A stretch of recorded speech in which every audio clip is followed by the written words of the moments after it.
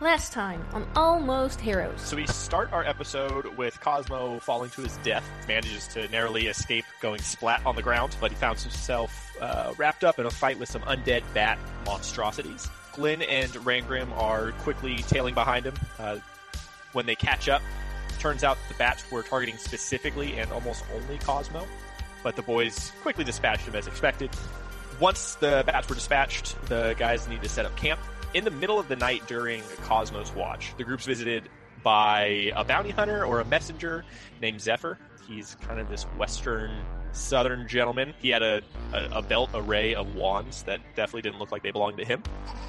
Through some conversation, Zephyr alludes to a large bounty for 2 members of the gang, 2 of the 3. And after some tense conversation between Zephyr and Cosmo and Rangrim, Glyn pulls Zephyr aside to discuss a potential partnership between Zephyr and his patron, the Baron. The Baron is known for kind of being the head of the seedy underbelly of all that is Goldbreak. And I would ultimately say Sakal, I believe. After committing to seeing the Baron at a later date by Glyn, Zephyr disappears literally into his own smoke. As the next day unfolded, the group kind of woke up feeling well rested, and they headed their way to Rockdale, the nearest city. As they were heading down the path, they came across what appeared to be a fancy carriage that was being swallowed up by the ground itself by some sort of clay monster coming out of the earth. And that's where we left off. Awesome. Thank you very much, PK. That brings us to episode 37, Clay Fighters.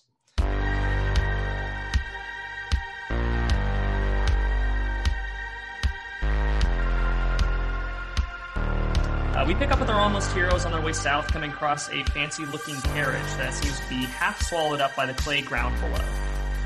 And as they get closer, the ground itself seems to rise up, forming a massive clay torso and arms looming over the carriage.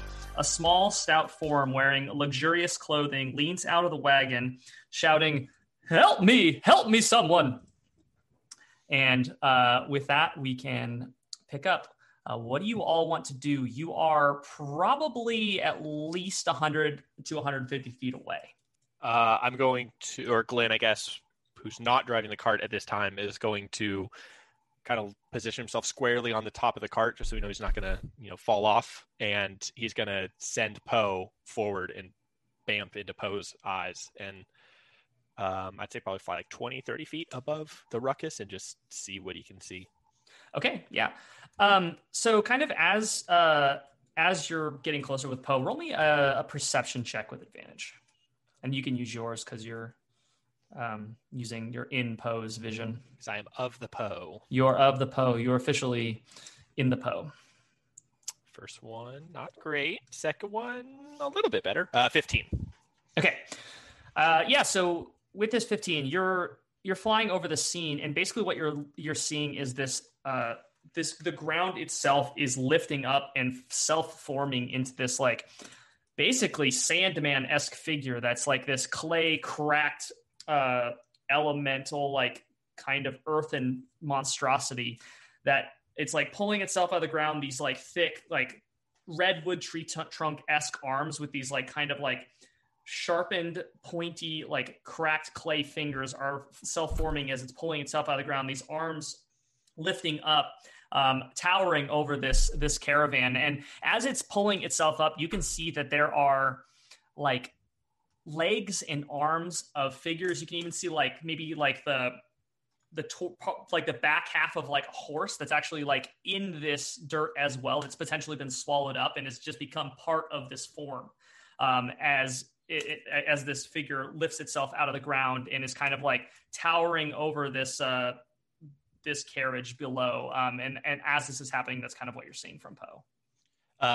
Can Poe identify, how do I want to phrase this?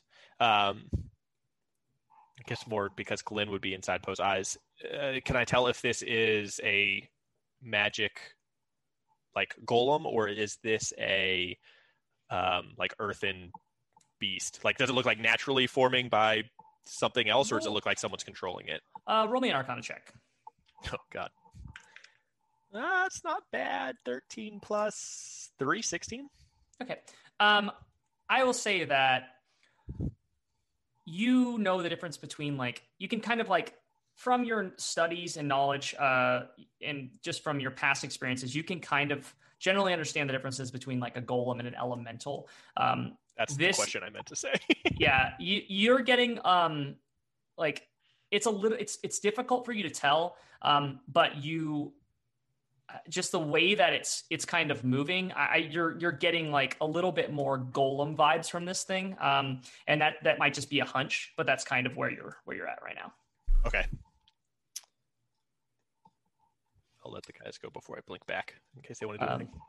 But yeah, I'm curious how you all want to, if you all are looking to approach the situation, or it does seem like this thing lifting itself out of the ground, its focus and its attention does seem to be getting drawn to the small gnome who is sticking its head out the window and yelling.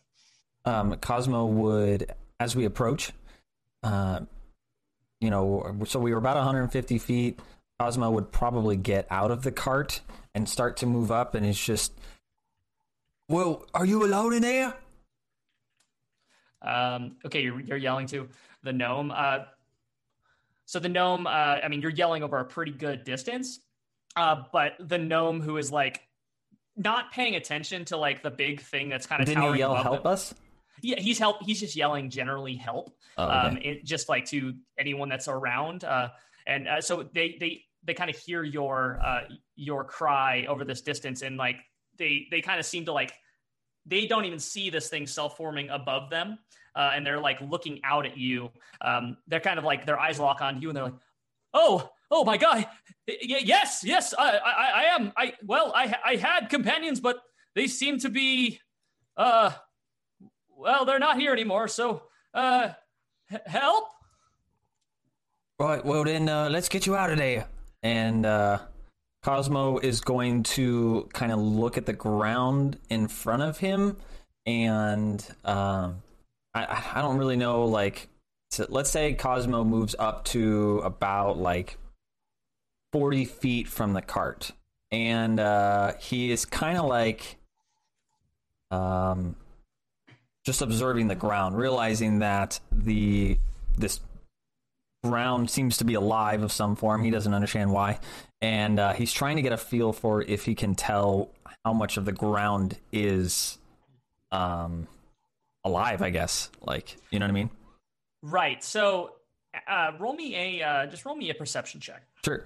Cosmo's going to actually pick up a rock, and noticing that the cart is sinking, he's just going to kind of skim a rock across the dirt. Okay. And, well, we'll see how well. You said perception? Yeah. A 12. Okay. So I'll say you take this rock and you kind of skip it across, and it bounces off of the palanquin or the carriage that's kind of being absorbed into the ground. I will say too that it seems to like kind of be slowing a little bit now that this form has like pulled itself out of the ground. It doesn't seem like the carriage is sinking down as quickly. And as the rock kind of like bounces off, it does like kind of sink halfway down into the ground, but it doesn't seem like it's like not liquid. It seems like there's a little bit more surface tension than that. Do I get a sense of like where the sinking begins? Yeah, I'll say that you probably get a feeling that if you, probably a good 10 feet around the cart seems to be, and around this figure, it seems like you can see that the ground is like it almost looks like sand and has like a slight shifting quality to it, like maybe 5 to 10 feet around the cart. Okay. Then Cosmo will probably move up another 20 feet. Okay. And as he like moves up, he is reaching for his rope like in his pouch, and is going to try and see if he's got those good fishing skills still. Okay. And just for my knowledge, is anyone else moving up? Rangram, we'd still be in the cart, Glenn and Rangram at this point. Right. Technically, yes, you would be off this map in the cart still. If Cosmo had run up, we would have, if I were driving, we would have followed behind him at a pretty steady clip. I imagine he was putting those dwarf legs to good use, natural sprinters, those dwarves. Of course. So we would have at least followed up behind him, but I wouldn't have taken any direct action behind, just following behind for Cosmo just yet. Okay, did you say Rangram was driving the cart, or no? Yes. Okay. Okay. So, if you all are kind of staying in that area, keeping your distance still, like, with the cart there, then we can let Cosmo do his thing that he wants to do. So the only thing that Glenn would have stayed on top of the cart, and with Poe, he would have taken another pass and looked to see if there's anything besides this going on. Considering Glenn did well on his Arcana and thinks this might not be the most natural occurrence, he's going to start looking see if there's another entity around besides these two. Okay. Yeah. Roll me another perception check. Perception. Ooh, that's much better. 18 plus 6, 24. Okay. With your 24, Poe's flying around and kind of off on one of these ridges behind some rocks. Poe, you see a slight, almost a slight shimmer. But that's, you just get a slight shimmer, almost like a heat haze in the air in this one area, kind of behind this rock right here. Sorry, right where was it? Right where? Right okay. There. Yeah, I'll wait around. I'll let Cosmo do what he's doing. All right, Cosmo, let's go fishing. So Cosmo, he kind of drops his bag on the ground, grabs his road out, and he's just like, well, let's get you out of there, little fella. And he's gonna try and tie kind of like a lasso, I suppose, on this one, and swing it onto him. So roll me a sleight of hand. Really hope you don't just make a noose and kill this guy. Isn't a noose aren't they the same? Yeah, that's what I'm saying. It's I hope he grabs the rope and the rope doesn't grab him. Great. Sleight of hand. 10. Okay, so then combined with that, roll me an athletics check. Oh, sure. Okay. Athletics. Hey, great. Athletics is 21. Okay, so with your kind of middling sleight of hand there, what I'm going to say is you tie this knot. You're doing this pretty quickly. You're like, okay, whatever, throwing it together. You are able to lasso this thing, and the gnome who is sticking their arms at the window, it grabs them right around the middle with their arms up, and with a sound of surprise, you yank them backwards out this window, whereas the rope, as you pull it taut, comes undone, and it pulls them out of the window. The rope comes untied. They fall kind of into the sand, and then you see them kind of slowly start to sink down into it, just outside of the window of the cart. They are now screaming in absolute abject horror as this is happening. But they are right on the edge of what seems to be the kind of unstable ground. So what do you want to do? Oh, well, sorry about that. It's not me best snot. It was a little bit of a rush. Let's get this going again. Are you trying to lasso them, or are you going to pull them out? Yeah, Cosmo, realizing that this guy is at the edge of this, he'll turn back to the other guys and just, well, can some of you just distract this thing? If, get up here and help. And he's going to, look up and notice if the monster notices what I'm doing. Cosmo, you look up, and as you're looking up towards this monster, you see one of its massive fists come down and just smash the palanquin literally in half.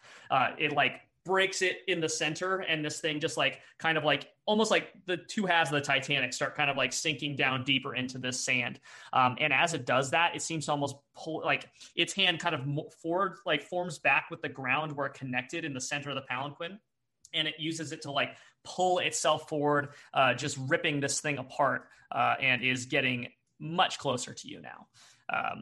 It seems like its attention is now on the little gnome, and also the dwarf that is kind of taking that gnome away from him. So Cosmo, hoping that his friends have heard his cry for help, is going to rush up and grab said gnome. Okay. Yeah, just roll me an athletics check with advantage. Great. Actually, no, just a straight up and down athletics check, because he's a portly fellow. While this is happening, because we're not just standing there watching. Poe is going to land on that rock that was shimmering strangely. Mm-hmm. And what happens? Does a 23 hit Poe? Mm-hmm. Poe sees basically a little burst of flame as something reaches out and just basically eviscerates Poe quickly. Okay. When that happens, Glenn's going to blink back to being passed out on top of the cart. And he's going to say to Rangrims, goes, you got to help Cosmo. I'll take care of the caster. And he's just going to run up the hill.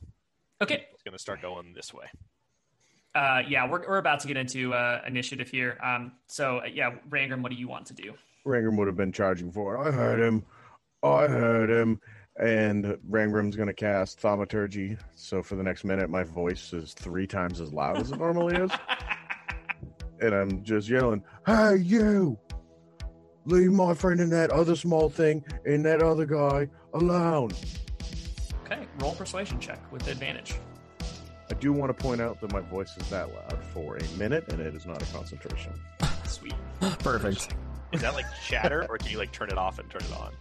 I have no idea. So It's we're like, just gonna to use my normal speaking voice is just gonna be excessively loud. The Saturday Night Live skit about that. Like, And I'm sorry, what did you say? What did you say, Johnny? Persuasion? Persuasion with advantage, yeah. 21. Okay. So, Cosmo, you looking up at this thing that's kind of towering over you and is kind of crawling its way towards you on these, like, basically, imagine it's constantly always attached to the ground, and its hands, like, kind of like, whenever it touches the ground, they immediately fuse with it, and then basically it kind of lifts its hands back out of it again. So it's like this thing, it's just this torso and these big tree-like arms that are constantly, like, part of it is always attached as part of the ground. It's like swimming its way towards you, kind of like someone wading their way through waist-deep water.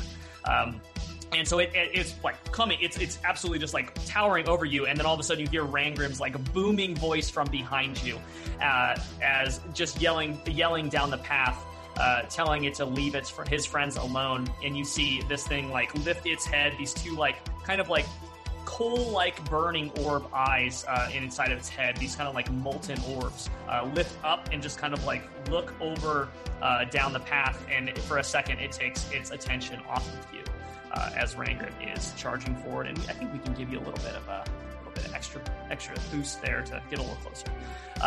So Cosmo, what was that athletics check? It was a 23. Sweet. So with that, I'll say that you can move up to your full speed in a direction, wherever direction you would like to go. Generally, the direction away from said beastie. And because of Rangrim's, persuasion check, I will say that you do not get an attack opportunity from this thing. Huh? What? Well, you were technically moving out of its range, so it would have. Oh, I'm in its range. Oh, okay. But because Rangrim distracted it, that is, you are clear. I see. I pulling the gnome creature with me? I assume you have hoisted this gnome, this fancy boy gnome this fancy gnome onto your shoulders and are just hoofing away with him. Yes. So we'll go. Full distance 25 would be here, and I can't grab the gnome friend. That's fine. I'll take the gnome. Thanks. There you go. And Cosmo just kind of like sets him next to a tree and just says, "Try to stay out of trouble. We'll deal with said beastie." Yes, I don't have anywhere else to be. Great. Well, my name's Cosmo. If you need anything, otherwise, just stay out of trouble. And then, you can call me Baldor, but it's not going to matter if I don't live to see another day. Well, let's hope you do there, Baldor. I love how calm Cosmo is. He's like a stewardess. Like, please just follow the exit lights. He's used to it. The plane's coming down. He's like, please keep going. You are disturbingly calm, young man. Thanks. I think that we can roll into initiative with this. Let us. Screen shatters, battle music starts. I did it! Nat 20. Oh, nice. Yeah. For a total of what? 21. I still beat you at the 22. 21. 21? Overall bingo. 21? Yeah. I got 22. This guy rolled like butts. Got a 1. 13. You got a 1 with a -1. He doesn't get to go. He's done. He just hangs out the whole time. Stays Paralyzed. there. Okay, Glenn, start us off. Okay. So it's this is the Shimmering Rock.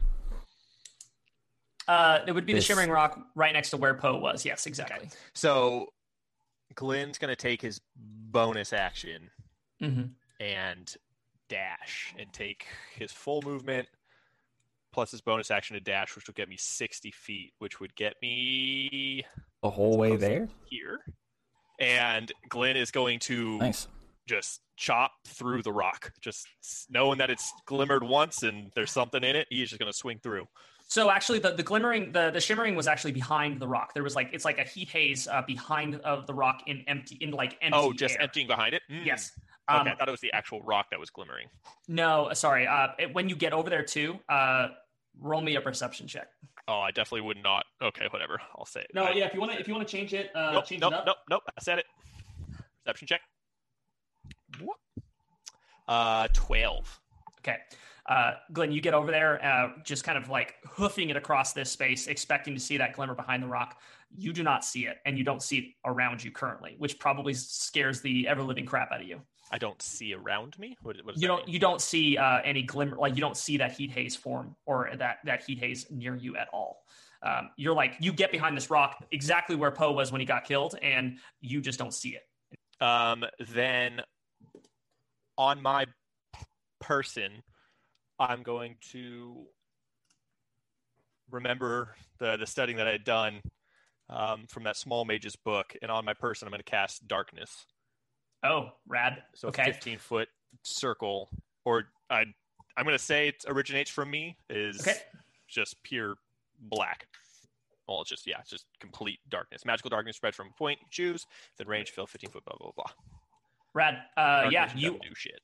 you are concealed within this globe of darkness, basically this like half dome that's that is visible above the surface. That's my turn. Rad. Awesome. Cosmo, what are you doing? Oh.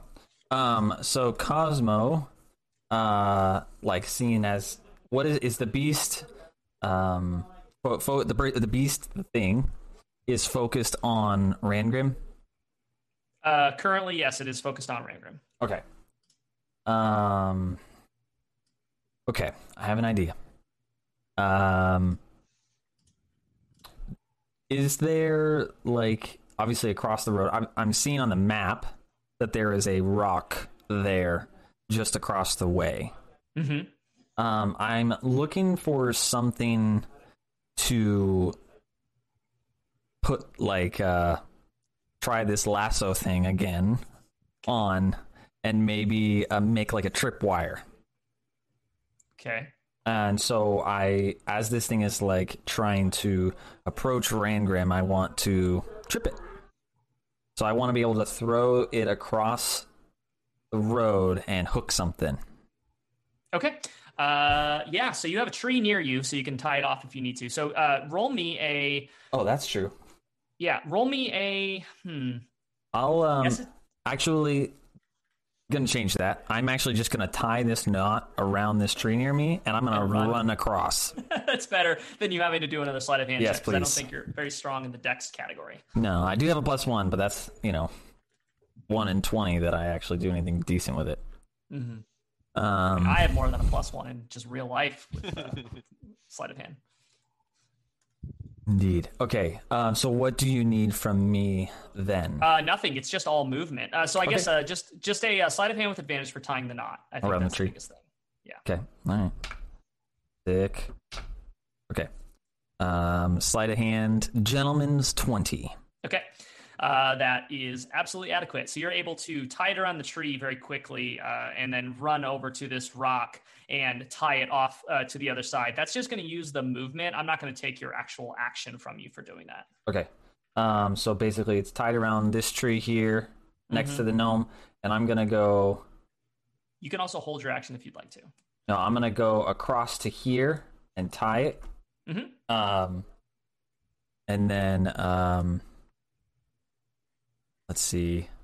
I will. I guess I will hold my action then. Okay. Yeah, that's what I'm gonna do. Yeah, so you're waiting for it at this point. And you can use. I assume if you're using it, you can. Do you want to like hold your like convert it into potentially movement to like get away, or do you want to just hang out there and wait to attack it? What's your action that you're holding? I'm holding an attack action because the hope is that I'm going to be able to trip this thing and jump on it and smash its head, right? You know. That is something that could happen. That's a potential outcome of one of the parallel universes that we're entering into at every second. Rangrim, It is your turn. Okay, Rangrim is going to. So that rope is kind of just in front of me by what's that, like probably 5 or 10 feet. Mm-hmm. Rangrim is going to keep shouting at the big Glade Golem. Hey, ugly!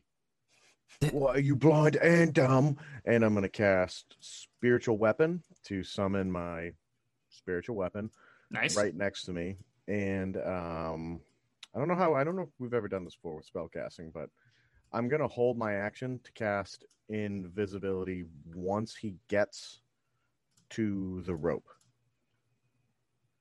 Okay. Yeah, that's fine. So I'll still burn the spell slot right now. So if he doesn't get to the rope, I still end up burning it. But I'm holding that action to cast invisibility once he makes it to or beyond the rope. Okay, sounds good. And Zombie is on the field now. Oh yes, Zombie, my trusty spiritual weapon. I can't bring myself to change it at this point. It still says weapon on my side, but I just know that it doesn't actually say that on your side. Nope, it still says zombie. So, all right. So this clay golem, who has its hand still in the center of this destroyed palanquin, just like absolutely just starts crawling its way towards you, these tree trunk like arms forming with the ground as it does. And you can see that every time it touches the ground around it does that rippling, and it like seems to change from being this like normal like hardened clay path to being like almost like a more fluid kind of Newtonian like fluid kind of material. Think GAC from the from the 90s kind of situation.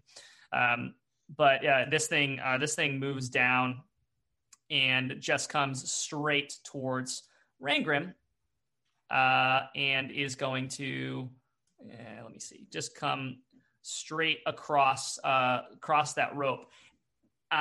So as it does, what happens is this thing, like, kind of with its form being like part of the ground itself and its arms being part of the ground itself, as it passes through, it has one arm out of the ground and one of them is like basically keeping itself like kind of stabilized while it's moving its other hand forward. So one hand is actually in the ground sliding forward, the other one's kind of lifting to move forward.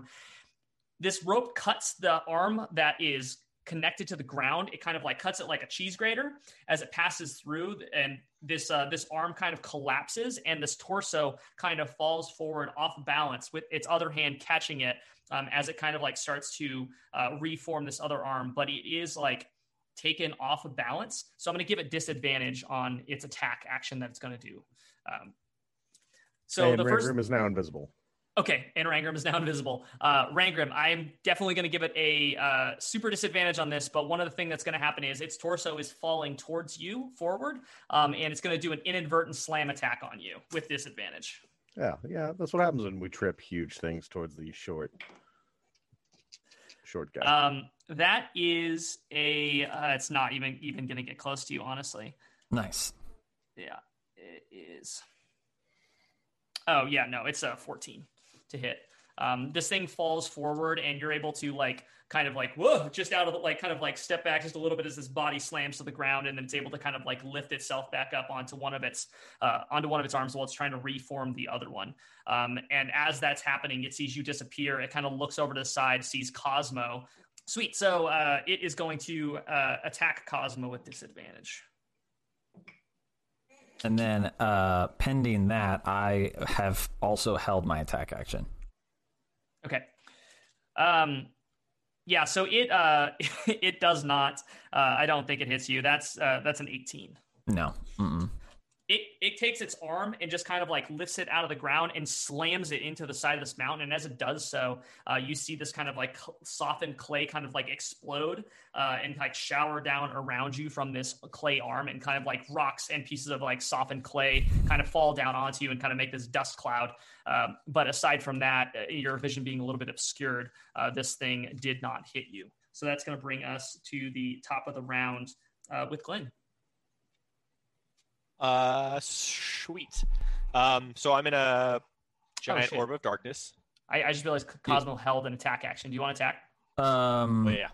Sure. Yeah. So how is this thing's like? All right. So it trying to make sure I got it. So I'm like tucked behind this rock with this rope. It slammed into the hillside above me with one of its arms, and the other one it tried to get Rangrim in front of me with it. The other one? It almost fell on Rangrim. The torso almost crushed Rangrim. Oh, okay. As it was moving forward. The other arm is currently being reformed because it was kind of side. cheese. It was cheese sliced off with your rope. Okay. So is its? This seems like a Cosmo type question. Is its head down low enough for me to smash it? I will say that it's down low enough to smash it. It's also like about as thick as a redwood tree. That's fair. That's quote that. Is its head down low enough for me to smash it? I mean, and if we play Who Said That? It's true. Yes. We'll put that in the easy category. Your main Cosmo.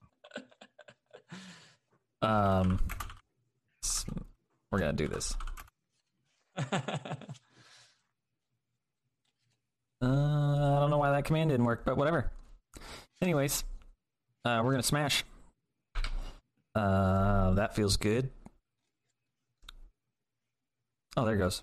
It's just going really slow. Okay. So it's a 21 and a 20. Not a natural 20, but dirties. Yes, both of those hit. Okay. Terrific. And kind of Cosmo gives this thing the old 1-2 with his war pick. He's definitely using the sharp pick side to like cut into this thing's face, and does it for 11 and 6, so 17 damage he does. Okay.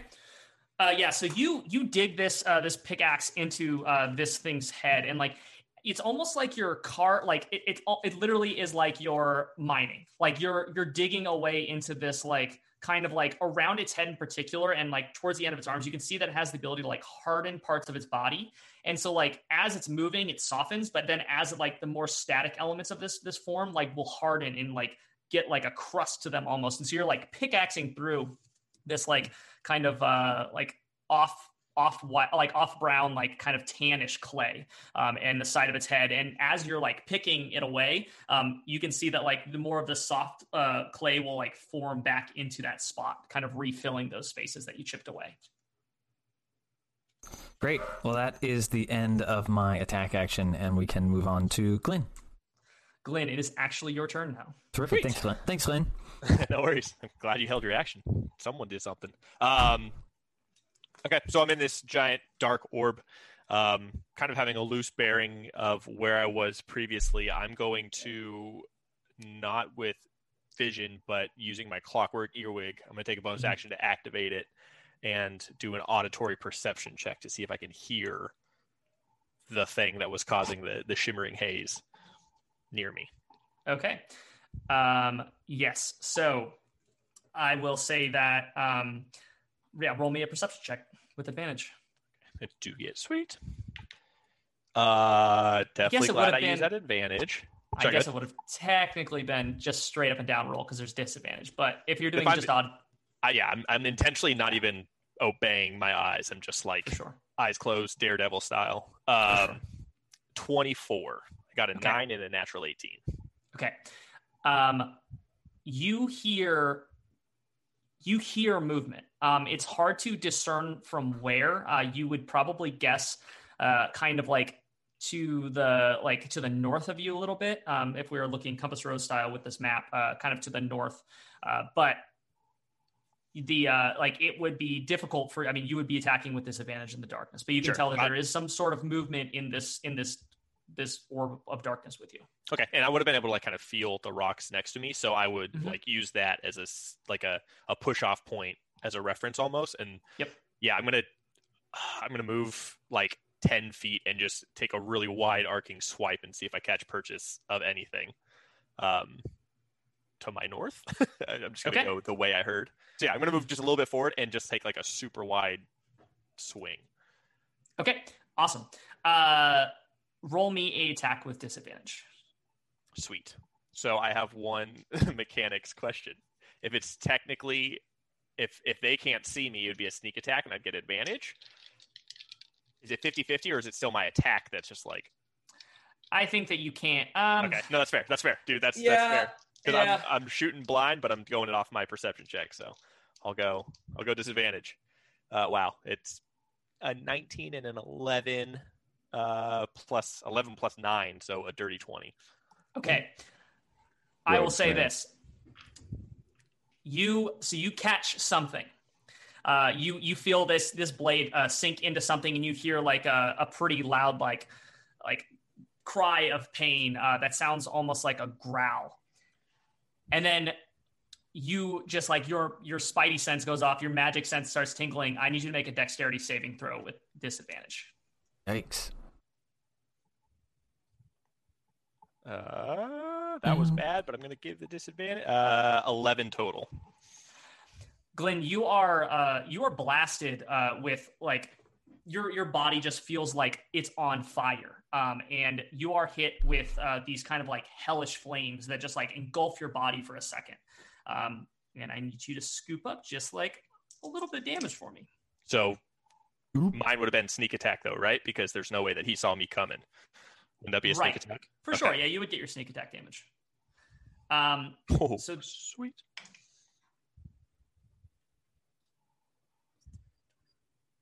okay, Golem falls to pieces, and Glenn and whatever he's fighting are both dead in the corner of the map. Yeah, just we both exploded. so I need you to scoop up 16 points of fire damage. As your body is engulfed in these hellish flames that seem to just like you're basically, you can't see it, but like if anyone could see you right now, your robes are just I'm smoking. feeling great. Yeah. Yeah. I definitely didn't change out too. I'm definitely wearing the white robes. I guess sorry, Breaking Branch, you're gonna need to draw a new costume. Rip. Yeah, They've gotten he covered takes in wine at this point. They've gotten covered in like blood, tons of different yeah. things. Yeah. You would think Puke, he had, like, really. A lot of prestidigitation, puke but down not. these sleeves. And it's my own. I just picture that it's never been cleaned. It's just the not white robes at this point. They're just they've seen it all. There's just only one pair. They have elven lamination on them. They're fine. Elven Scotchguard. Yeah, 29 damage to the beast. Okay. You dig deep into this thing. I'm gonna give them gonna roll a Constitution save throw is actually really good. Or not Constitution save throw. My God, what is the other word? The one concentration saving throw. There you go. It was very good. So they, you don't know. You just hear this, basically this cry of pain, this growl, and then you hear like a word of kind of like basically spit at you in this this language you do not understand. And then you still don't. I mean, you can't see them, Nope. but that's basically what happens. Neither can they. Yeah. So I'm like at this point, Glenn's totally harnessing the training he's been doing with Chandrell, and it's just like completely at peace, just standing there, not like panicked, not like lashing out, just takes a dash, swipes where he would have thought Chandrell would have been like in training, and just continues to stand like completely at peace and complete Awesome. darkness. Sounds good. Yeah, that was really cool. Cosmo, what are you doing? Did this thing's face actually look like it took damage, or did it look like it seemed to not? I will say that I don't know if you've ever fought some sort of elemental or like clay creature before, or any kind of earthen monstrosity before, but I will say from your knowledge of like the dwarves harnessing, earthen elementals and things of that sort, you would know that the magic itself that binds them together can be damaged, whether or not this creature itself feels the damage. But like you do know that like your weapon should likely be doing damage based on the fact that like you know that it does magical damage. Got it. Okay. All right. Okay. Just based on your history with the dwarven culture. Okay. All right. Sweet. Then he is going to. I think he's just kind of locked in combat. He's really the only thing within any amount of range for because Rangrim's invisible still. And so he's just going to take advantage of this thing being half downed, and he's going to use his bonus action to Hunter's Mark and really hone in on this thing. Do some damage. That's not going to hit. Also not going to hit. Whiffing it. They were 8s, so I'm going to... I rolled 2 2s back to back, so... Great. So I'll... Does Hunter's Mark give me anything to plus hit? I don't remember now. I think it's just to your damage. It's just damage. I was like, I haven't used Hunter's Mark in a long time, so I was like, maybe. So I get nope. That's it. So you just whipped it? I whiffed it. Okay. I'll say that what happens is you're kind of attacking this thing, and like it takes those 2 hits from you and then starts lifting its head back up, and kind of you're trying to like jump and get these attacks on it as it's lifting itself away from you, and you're basically unable to reach it as it kind of like moves out of range. Its head now like lifted back up to its like full height, which is probably a good like 15 feet probably above the ground. Got it. Okay. Are you moving at all? I'd have to disengage, right? Or he would get an attack of opportunity on me, right? Yeah, so if you move, you're going to get attacked. Okay. Yeah, no, he's not doing anything. He's just kind of like watching this thing, and he's just like, uh-oh. And he just kind of like steps back and braces for... That's probably a good call. Rangrim. Question.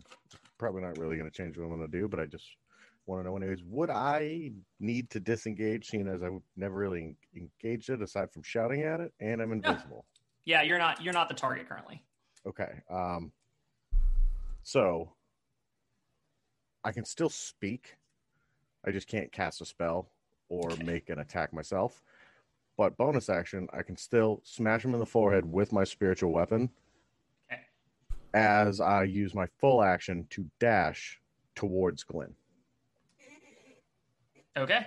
So I would kind of go from here, and I wouldn't go into the magical darkness. I'd go like just outside it. So 40 feet would actually put me right there.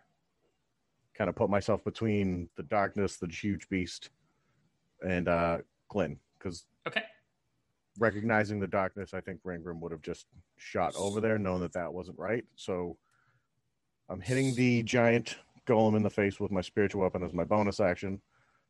Full action dashing over there, and as part of my bonus action, after I hit him with the hammer, whether it hits or misses, it's going to like float backwards, like taunting him, like floating in front of his face, kind of like listing backwards as if to keep him going that way. Okay, sounds good. The only thing that I'm going to say is as soon as you start going across the sand that's near that palanquin, it becomes difficult terrain. Difficult terrain. Yep, that would make perfect sense. I'd probably, so if my full 50, that was 40, so I'd probably end up closer to like right there. Yeah, so you're on this stuff, and as you're like kind of getting onto it, and you're just kind of standing in it, you're realizing that it's like you're having a little bit of an issue. Basically, like you're sinking up to like your ankles in this as you're walking across it. You don't seem to be like fully like in the time period that you've like stopped and are standing in this or not. I mean, it's, you're technically running across this. But like, as you're kind of like stepping into it, you're like realizing that you're like ankle deep in this stuff, and it's kind of hard to wade through. Okay. So then I think, so if I to retcon that, that's where I would end up, I believe, with the difficult terrain in my dashing there. Roll that attack action. That was not good. He's a big beefy boy. 16. Does that hit? It does do it, yeah. Nice. Haven't used my spiritual weapon in so long. I don't think it's hit. Like barely ever. Right. I know. I just cast it at the lowest level too. I should have upcast it. It's been so long. It's the one time you didn't cast it like 4th. I know. I didn't upcast it and this is the one time I hit with it. I don't want to say anything, but you 9 damage. All right, that's not bad. That could definitely be worse. It's still looking very good. I'll say this your spiritual weapon kind of like smacks against its head, kind of like leaving like a big divot in it, and then it kind of just like cracking away this like kind of defensive crust, and then it kind of like you see the clay inside kind of like swell and reform these big like spikes on its head. But yeah, that's going to bring us to our friend, the clay golem. Cosmo, you are sitting there. You're bracing against this rock. You're finding yourself very alone fighting this creature. That is going to be the first attack is going to be a 20, a dirty 20. Dirty 20, that hits. Okay. And that is going to be a 17 for the second one. Nay, no. Okay. So this one, it brings, so you're sitting there bracing, and it kind of like is reformed its other hand now and is able to kind of use it to brace itself as it lifts up the hand that's near you and did do a just big fist, and you just like, uh-oh, and its hand comes straight down on you, like directly from above, just smashing into you with this slam attack.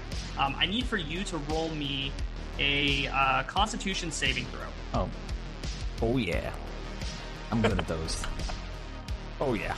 All of the things. How does a 27 do for you? It does do.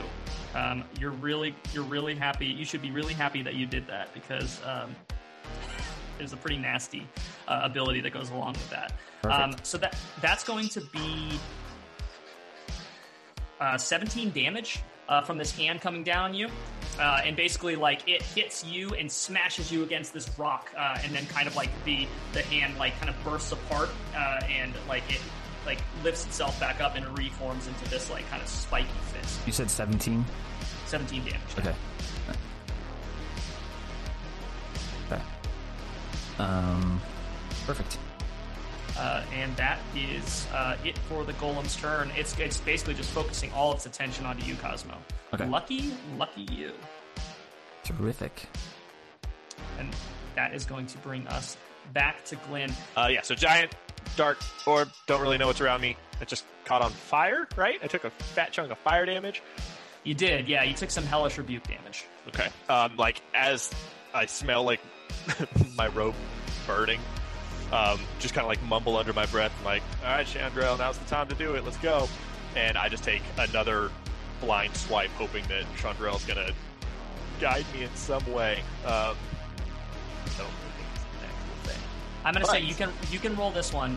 Roll this one straight up and down. You feel this. You feel your double-bladed scimitar kind of like warm in your hand, and you kind of like recall those trainings with Chandrell where you were closing your eyes, like putting the blindfold on, and like you feel like her guidance, in you. So like you can swing with regular. Perfect. I'm going to use my bonus action, Steady Aim, for an RP mechanic for that to make sense. So basically what happens is if I use it as my bonus action, I get advantage on the next attack, which would give us even, right? But I lose my movement speed. So like training, I'm like sitting in the circle that I would like normally pray in, and because of it, I just take one focused attack versus flailing all willy-nilly. Right. +9, please hit, dear God. 22. 22. So, I'm really sorry about this. Fuck! You swing into the same place that you just remembered them being. Like, you knew exactly where they were. And you don't hit anything. You feel confidently, though, if they had been there, that you would have hit them. I would have fucked them up. But they are no longer there. You don't know whether it's a magical reason why they're not there or whether they just stepped backwards, but they are no longer within that range. Okay, so one thing I forgot to do was do a concentration check on darkness, which would have dropped it at the start of my turn. Okay. Because of the hellish rebuke. Okay. I'm not gonna. Yeah, definitely did not save on that. I'm not gonna retcon the attack. I'm happy to take Okay. We'll say that you darkness blinked away as I swung through. Yeah, that's great. So you swing through and then kind of like surprised that nothing's there. We'll just say that you're surprised and you're kind of like that is what breaks your concentration. And then you basically just like you're like, huh? And then like there all of a sudden this thing drops and you don't see anything in front of you at all. Okay. Sorry. Go ahead and move past me. I'm going to try to figure out how to get rid of my drawing. Okay. There it goes. Is there anything else you want to do on your turn? No, that's my whole turn. That was my action and bonus action. Gotcha. Or I can move, right? Yeah, you can move still. No, I can't because my bonus action. Nope, I'm good. Yep, I'm done. Sorry. The bonus action, if you give yourself advantage, you lose your movement. That's how that bonus action works. Interesting. It's from Tasha's. Interesting. That's cool. Yeah, so Rogue can give themselves the advantage, but they lose their speed or their movement. Gotcha. Cosmo, what are you doing? You're covered in clay and kind of your back hurts from being smashed against this rock.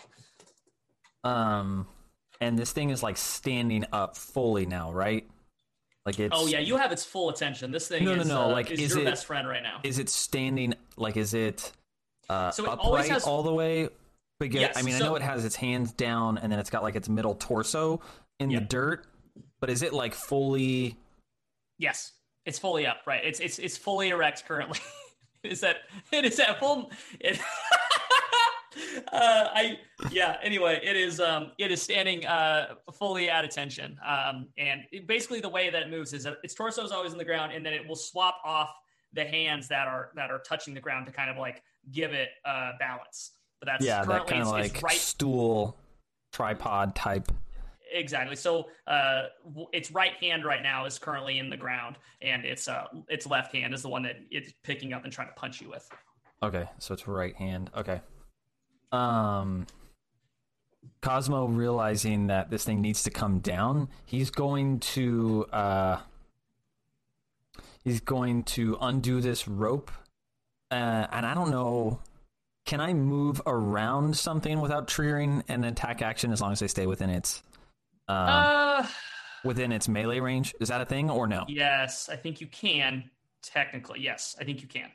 As long as you don't move out of its range, then you trigger its attack roll. You trigger when I leave. Okay.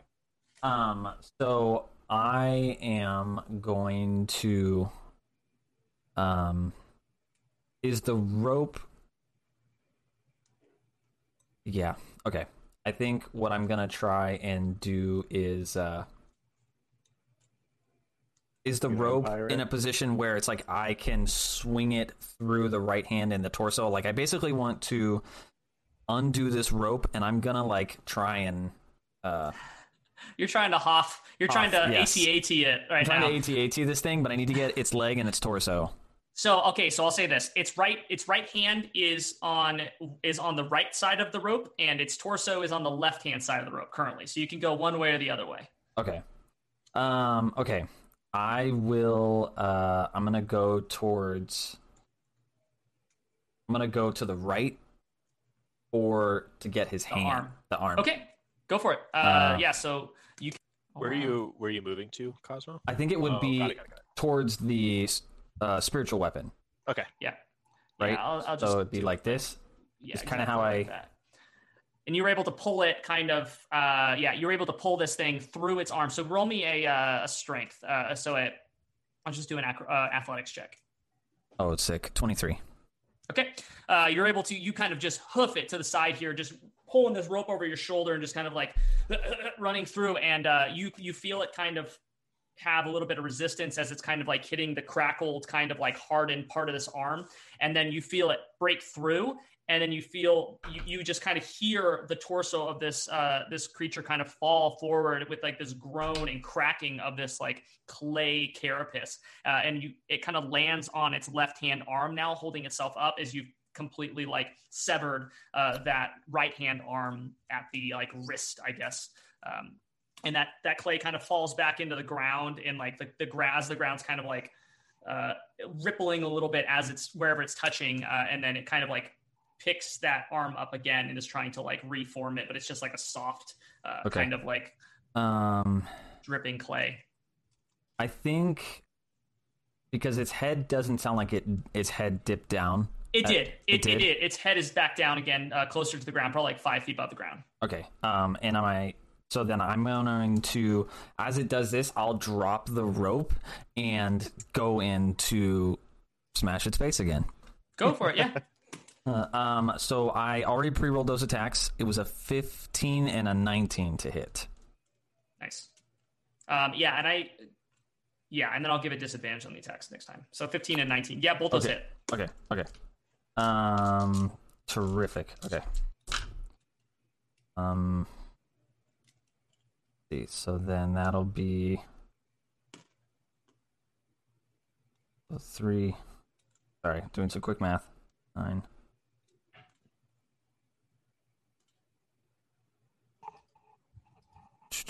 So that would be another 20 damage. Okay. This thing is, as you kind of smash into its head this time, a little bit more ferociously than you did before. It like you dig deep, and it seems like it has a little bit more trouble reforming that hardened carapace on its head this time when you smash into it. Like it kind of reforms, but like the divots are still kind of there, and it's not fully back to what it was before. Okay. That is the end. Actually, nope, that's it. Never mind. I was gonna do something, but it's the concentration spells kill me. It's like everything I want to do is all. I have to break one. All right. Get buck wild here. That is going to bring us to Rangrim. What are you doing? Rangrim, seeing that Glenn's like not dead and that magical darkness has faded, thinking he's like out of the woods, just behind this creature is gonna just drop invisibility to cast a third level guiding bolt and basically just go boo and just like fire it directly into his back while simultaneously using my bonus action to hit him in the other side of the face with my spiritual weapon. Yes. Rad. Yes, so third level guiding bolt plus 7. 17 though? Does 17 hit? 17 definitely hits. Wonderful. So that is 66 for the guiding bolt. Ouch. 27 damage from the guiding bolt. Woo! And then how much for the weapon? And my spiritual weapon is not going to miss. That's a 24. Nice. Zombies showing up today. 7 damage. Go zombie. My spiritual weapon. So 7 7 more damage. damage. Plus 26, so 33. Yes. All right. You need a spiritual thing like zombie does, Glenn. Lives longer. Something that can't get killed in one hit. Well, no one's targeted the zombie yet. And my spiritual weapon doesn't poop on people. Also, You don't know what happens when you get a nat 20 on your spiritual weapon. You've never done it. This is true. This is true. You have no idea. Okay. All right. So as you shoot it in the back with this guiding bolt, for one thing, it lights up like a giant giant clay Christmas tree. But it also like it just like lets out this like this rumble, like ripples through the ground, and like it just kind of like wheels back up on both of its like both hands go up in the air and kind of arches its back as it takes this damage, and it just kind of starts moving in this, like, it slams its hands down on the ground and is moving in this, like, much more ferocious manner. And something like this thing is not happy, and it is getting a much more aggressive with that action. And as that happens, Cosmo, you see this thing just get, like, lit up, and then it arches back, starts smashing its hands down, and then it just kind of, like, everything kind of stops for a second, and it just, like, crackling head kind of turns towards you, and it just lets out this kind of like bellow out of like, there's no real mouth, it just kind of is like this deep rumbling that you feel in the ground, and it is going to attack you. great. From the ground? Its hands are like up at this point, both of its hands now. It's not leaning on either one of them. It's both its hands are up like a boxer, and it's coming down with both of these hands onto Cosmo.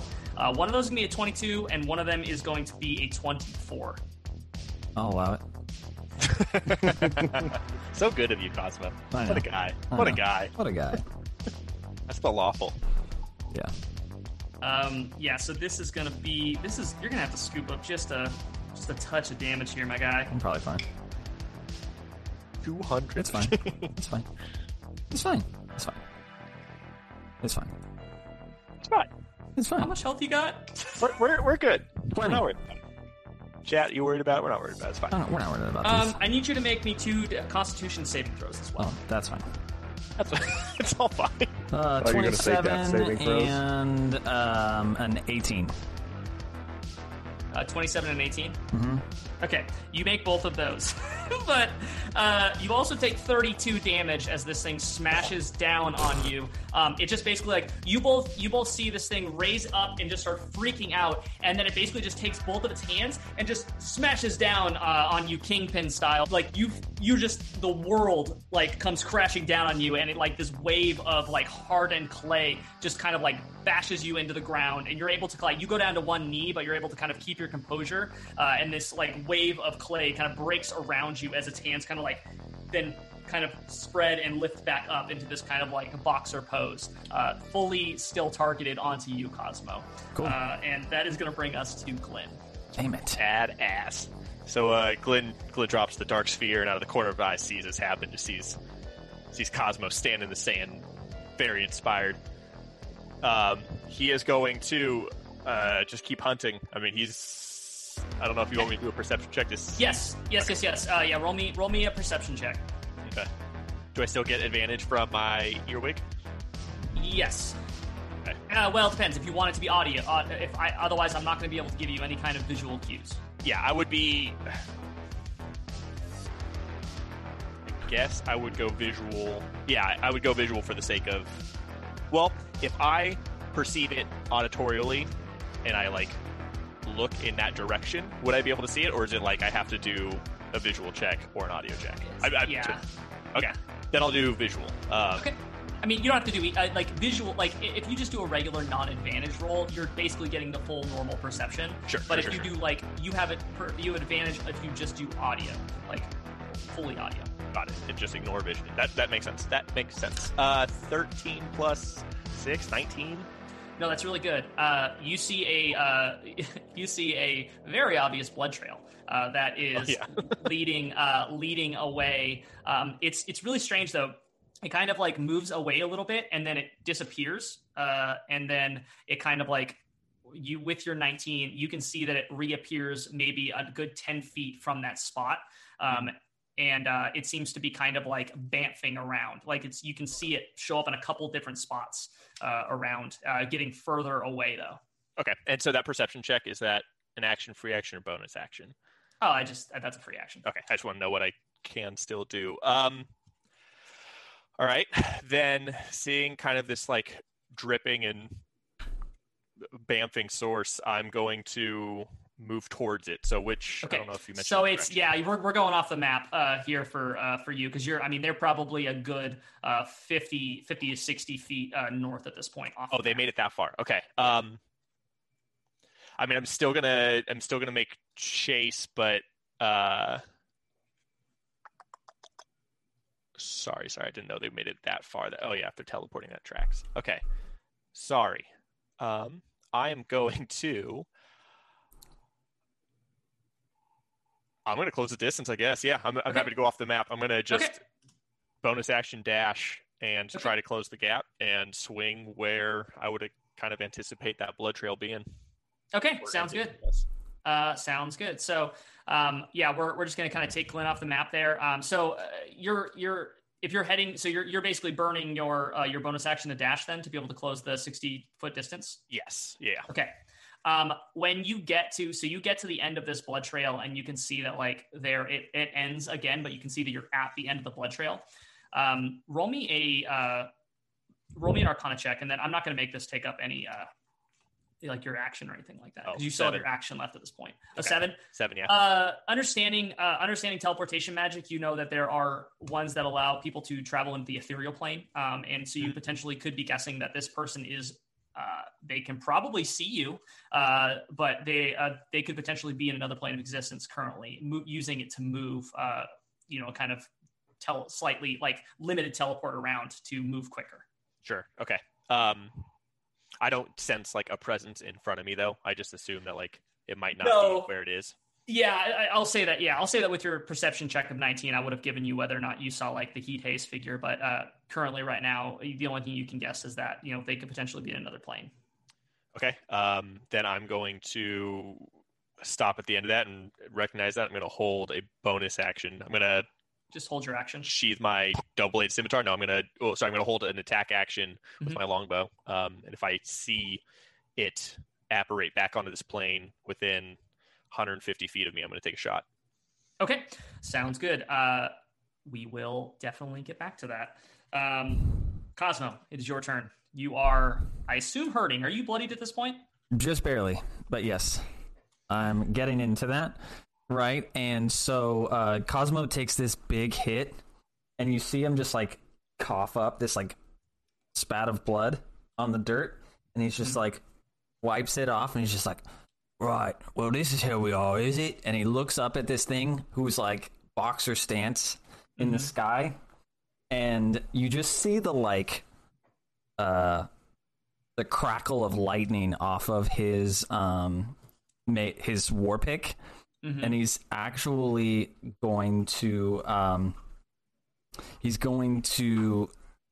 Misty Step up onto this thing's shoulder, and he's going to just like smash into this thing's head with 2 divine smites. And I already rolled all my damage, truthful. Because I knew we were there, but I do 30. Did you hit them? It was a 25 and a 23. Okay, I think those definitely hit. So Okay. yeah, what was the damage? It was 35 points of damage. Very nice. So you Misty Step onto this thing's shoulders, just teleporting up there, which is like disappearing, reappearing on shoulders, and just kind of like bring these divine kind of crackling lightning smites down onto this thing's head, just like basically trying to excavate this thing's kind of like hardened carapace of clay on its skull, like wherever its head is. And you dig this thing deep into there, like just basically digging this big pit out in the center of its head area. And like it is having a hard time reforming at this point. Like you can see just like this kind of like moving, shifting, soft clay beneath this, like where you've cracked through this hardened carapace. What was the damage again? It was 36 damage. 36, okay. Okay. Awesome. Amazing. Great. Rangrim, what are you doing? Does this thing look like it's hurt? Yeah. It looks, yes, it's definitely bloodied at this point. It's having a really hard time. Its head is like malformed, and you can see that like it's though it's like moving still like very quickly, it's having a super hard time with reforming its armor. Okay. So with that being, is Cosmo still like on top of it? Yeah. Yes. He's on its head or its shoulders. Okay. Knees and toes. I was waiting for somebody to. So Rangrim is. I'm just gonna go right back to the same thing. Instead of this time shouting "boo," he's gonna say "Oi, clay guy, thing," and cascading bolt. Okay, To nice. his waist, and also try to hit him in the face again with good old spiritual weapon zombie. Nice. Old zombie. 16 for the guiding bolt. Yes. Tight. I'm just gonna roll spiritual weapon right now while we're at it, anyways. And that's an 11, so we're back to normal there. I'm assuming that does not hit. That does not hit, no. That's better. 26 damage with guiding bolt. Damn. Yeah. Woo.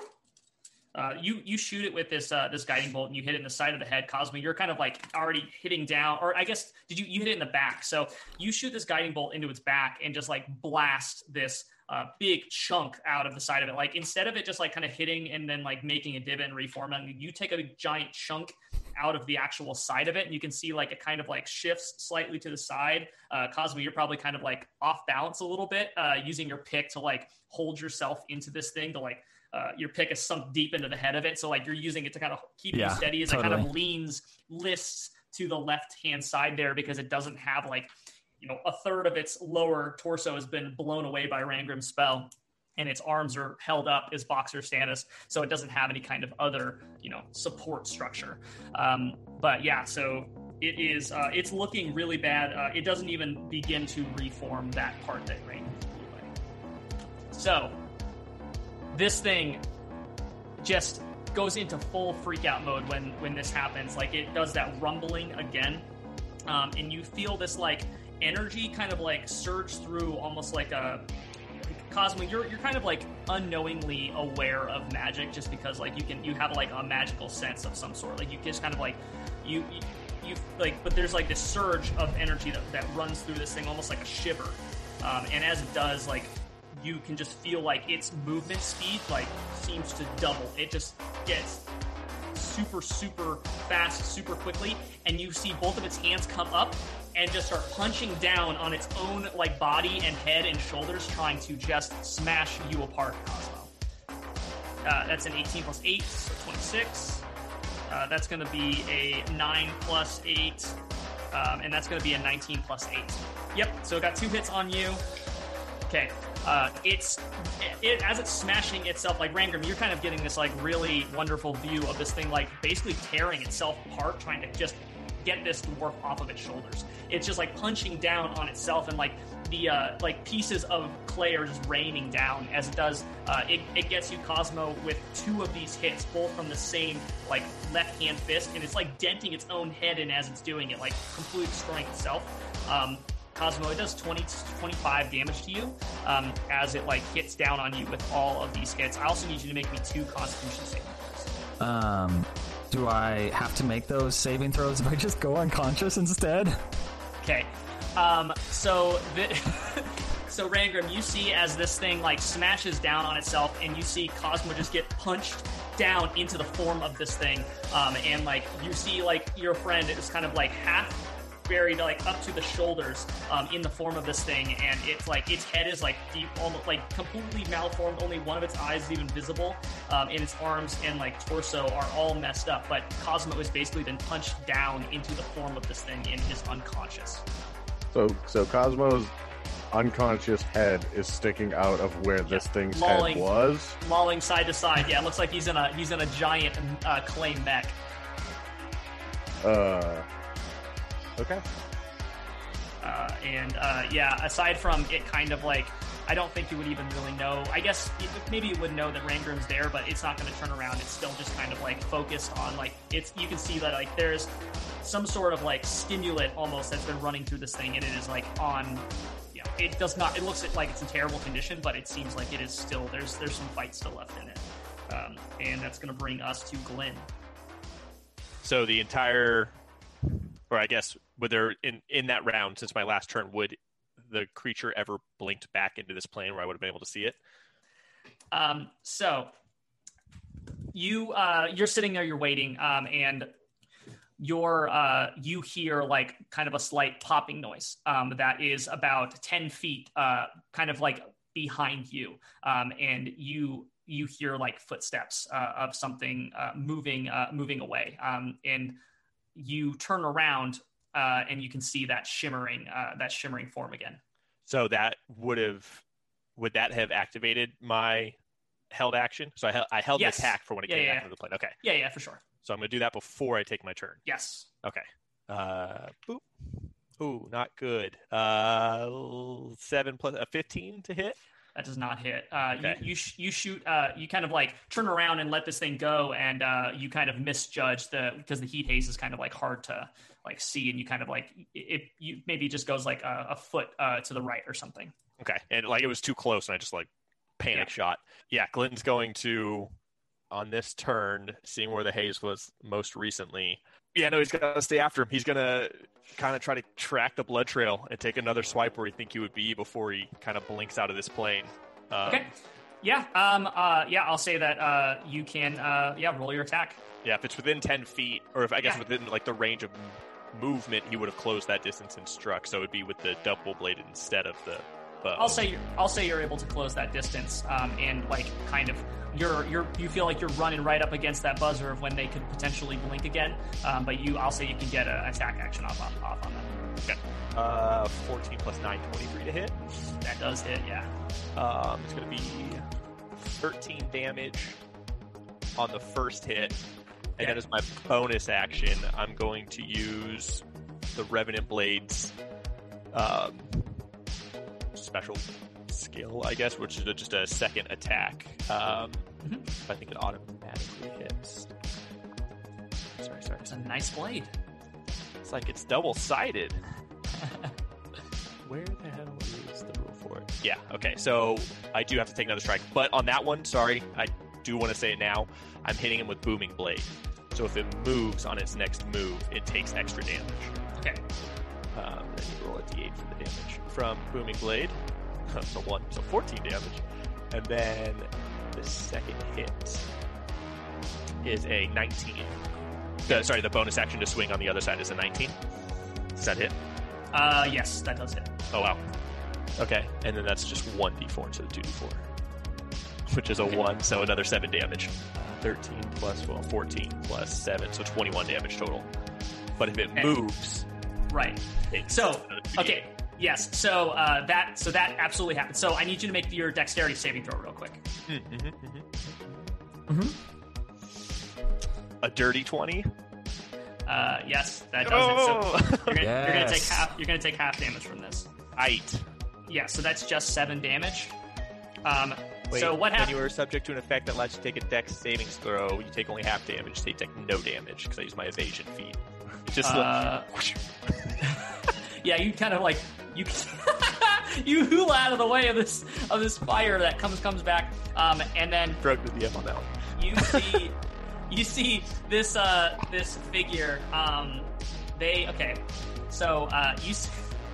You see this figure run, this kind of form run forward after being hit, and just dropping even more blood, and then you see them step forward after you hit them with Booming Blade, and this thundering boom just ricochets out, and then you see that this heat haze drop, and you see them this blue dragonborn form go blasted sideways as Booming Blade goes off, and shoots them sideways, and then you see them go pop, and blink into nothingness. But they got they ragdoll into the ethereal plane basically.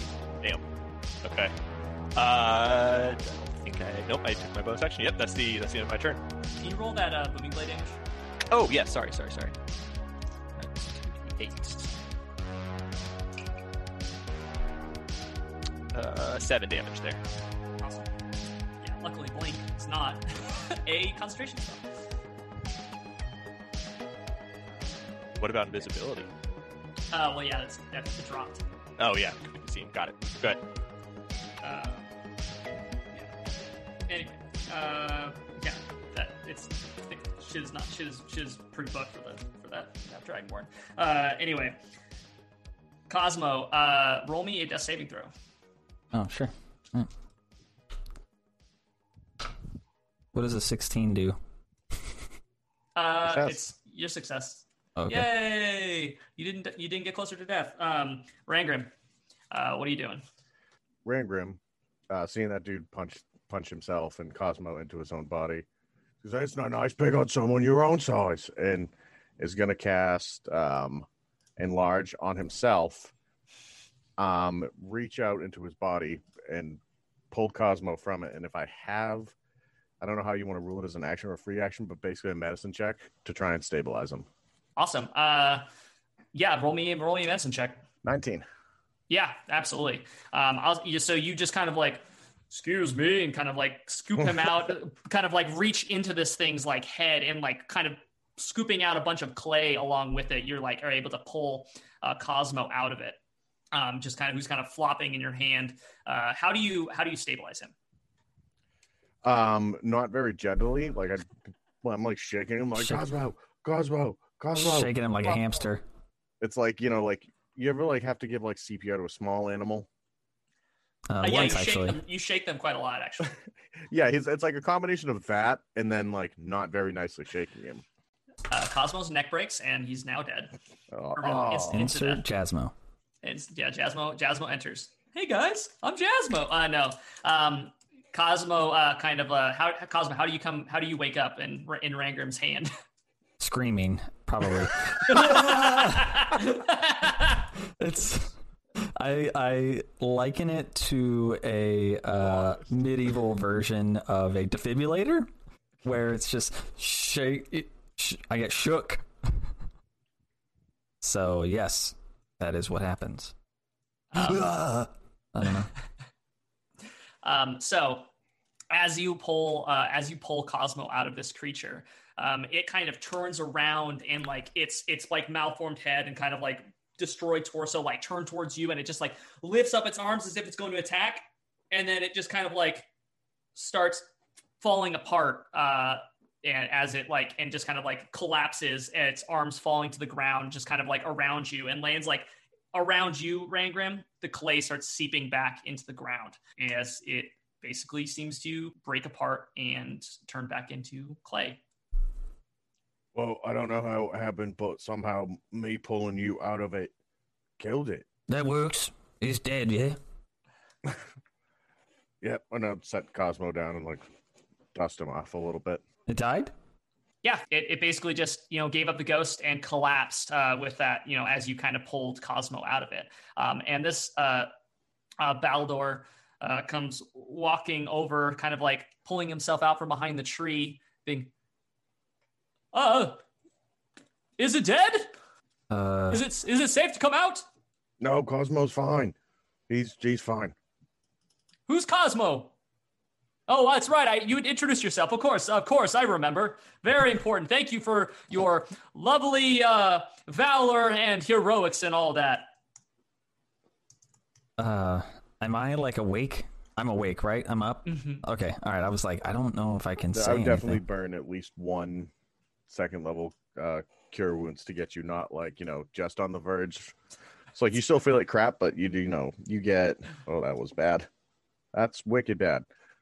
So 2d8 plus 4, you got 7 HP back. Hey, great. I have a total of 8. That's so nice. All right, well, he's like dusting off the sand and muck. And, well, yeah, I guess. Why was this thing after you anyways? I have rightly no idea. I was traveling, minding my own business, myself and my... Well, and he's like looking around and seeing that like the what you now can kind of see these like kind of disturbing like legs and horses and whatever else, like everything is kind of just like either been completely buried or is like only partially exposed. He goes and he kind of like takes his hat off and you can see like a very like Friar Tuck esque like bald spot on top of their head with their like white hair. You can tell this is like an older gnome. I incite the check of if he sounds like he's telling the truth, minding my own business. Okay, yeah. Okay. Nat 20. Yeah, they seem completely on the level. They said like what they're telling you seems legitimate, and so they continue. I was traveling with my champions headed towards Rockdale, and well, it unfortunately doesn't seem as though they've made it out of this one, nor have my horses. This is, and he like turns towards his palanquin, and it's just like his face just turns white, more sad seemingly about the fact that the palanquin, the carriage has been destroyed, and all his belongings are like, you can see his like fancy clothes and all these other kinds of like just like very lavish like attire is like completely basically destroyed. Everything is kind of hither and yon and half buried in the ground. And it's, oh my, I'm ruined. Cosmo, unsure of, pats him on the shoulder. That's all right. It's gonna be at least decent. Okay, right. You still have your life. Wait, you're strong adventurers. There might be hope yet. He's kind of like he kind of like jumps up like to his like 3.5 foot height and is kind of like kind of patting Cosmo, like knocking on your armor and like lifting up your weapon, and is like looking at it. Goes, yes, this could do. And you, what is your name? He's pointing at Rangrim. My name, I can see on your name tag there. It's Rangrim. I'm just kidding. it is. It's Rangrim.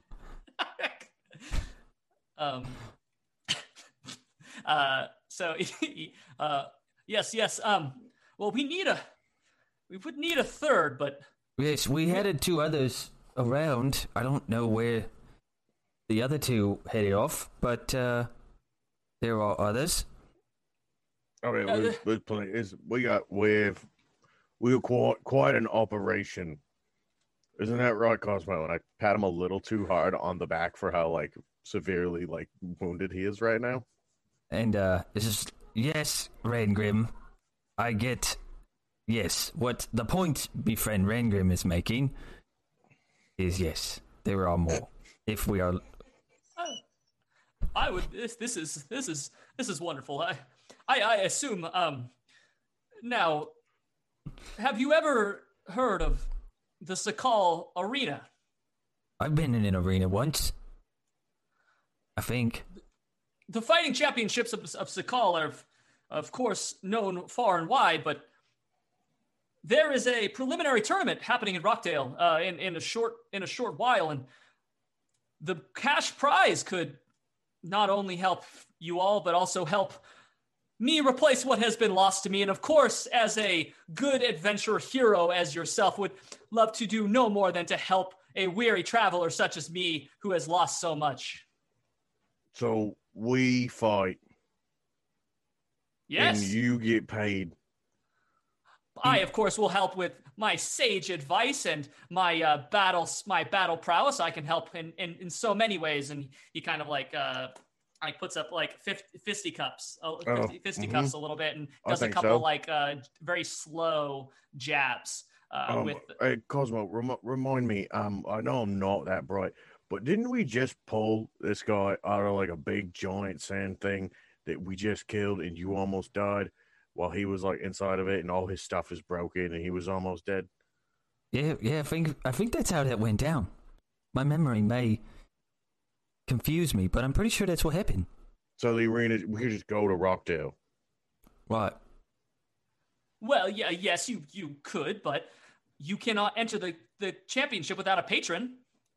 I am my own patron. Ah, yes, but you must have a lord, someone who is of some sort of stature to be able to enter you in. So, and he's like he's lifting his chest up to like kind of like puffing his chest out and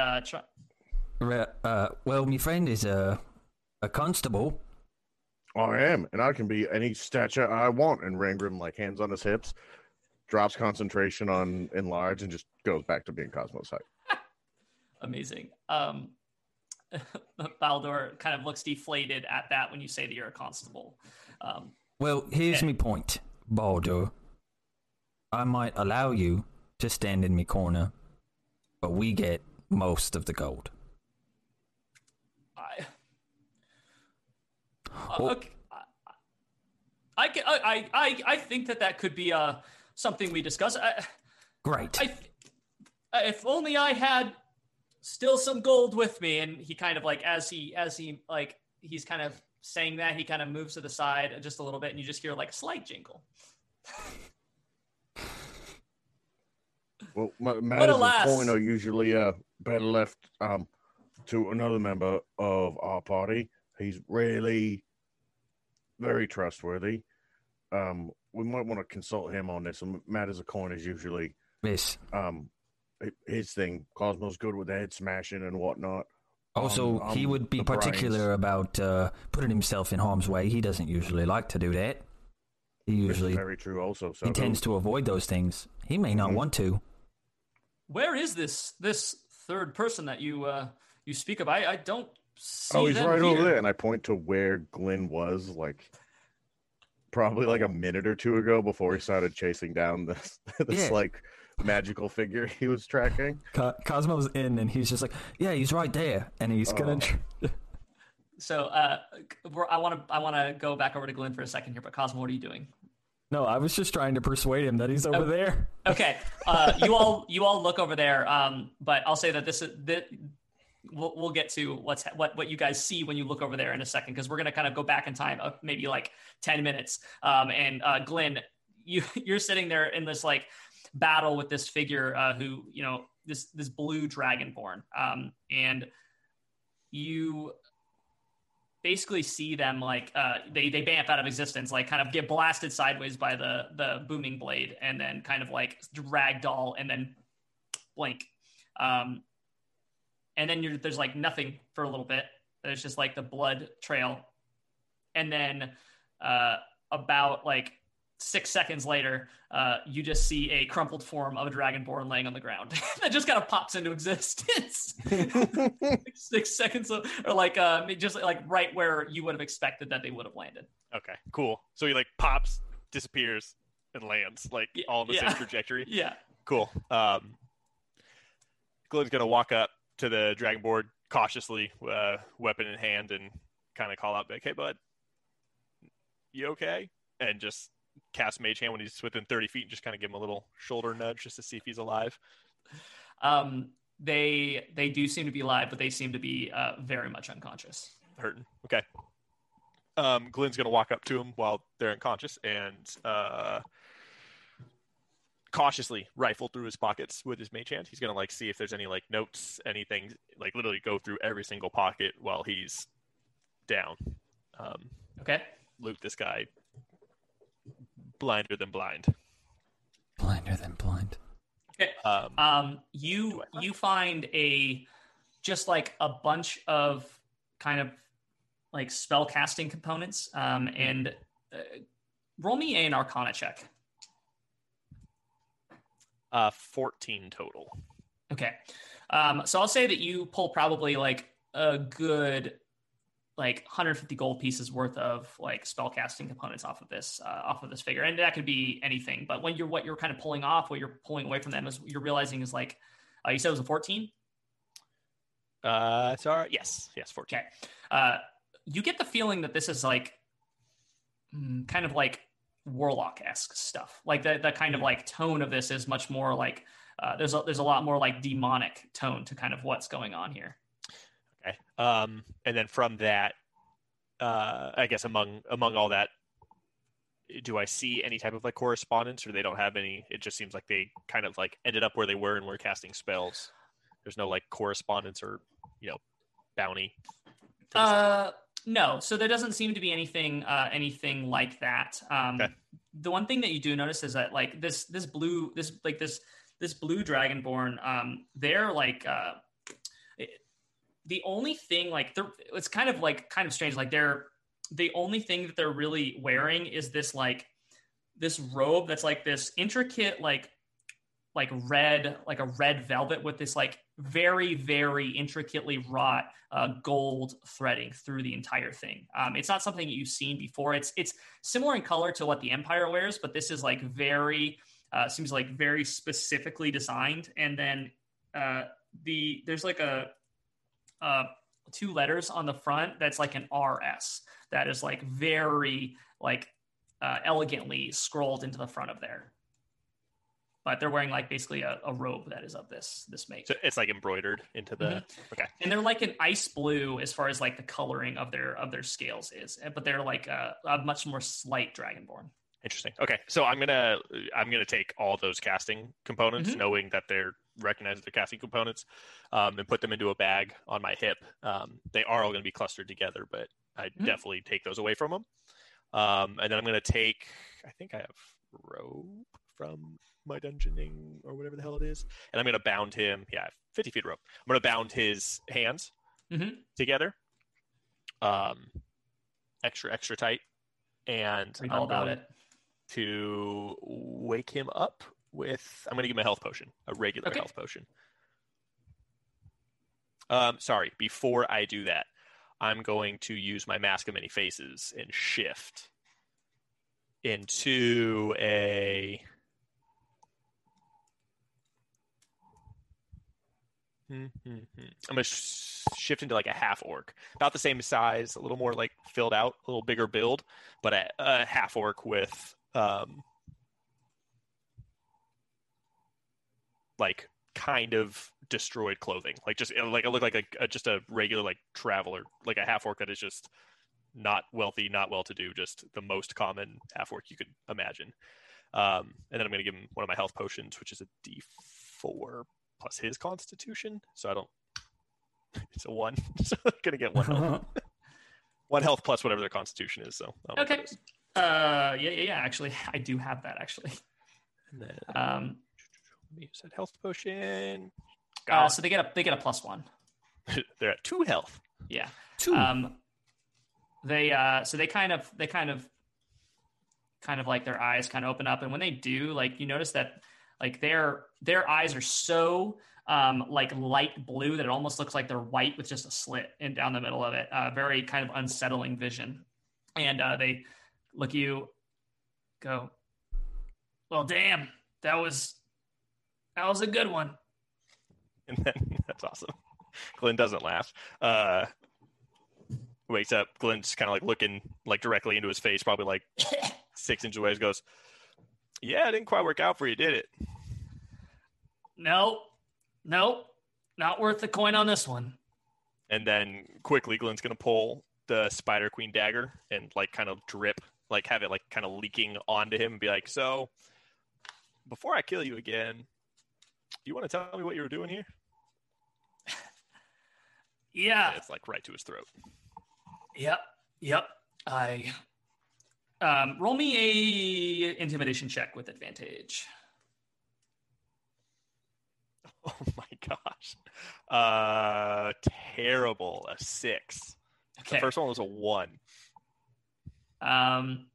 Okay.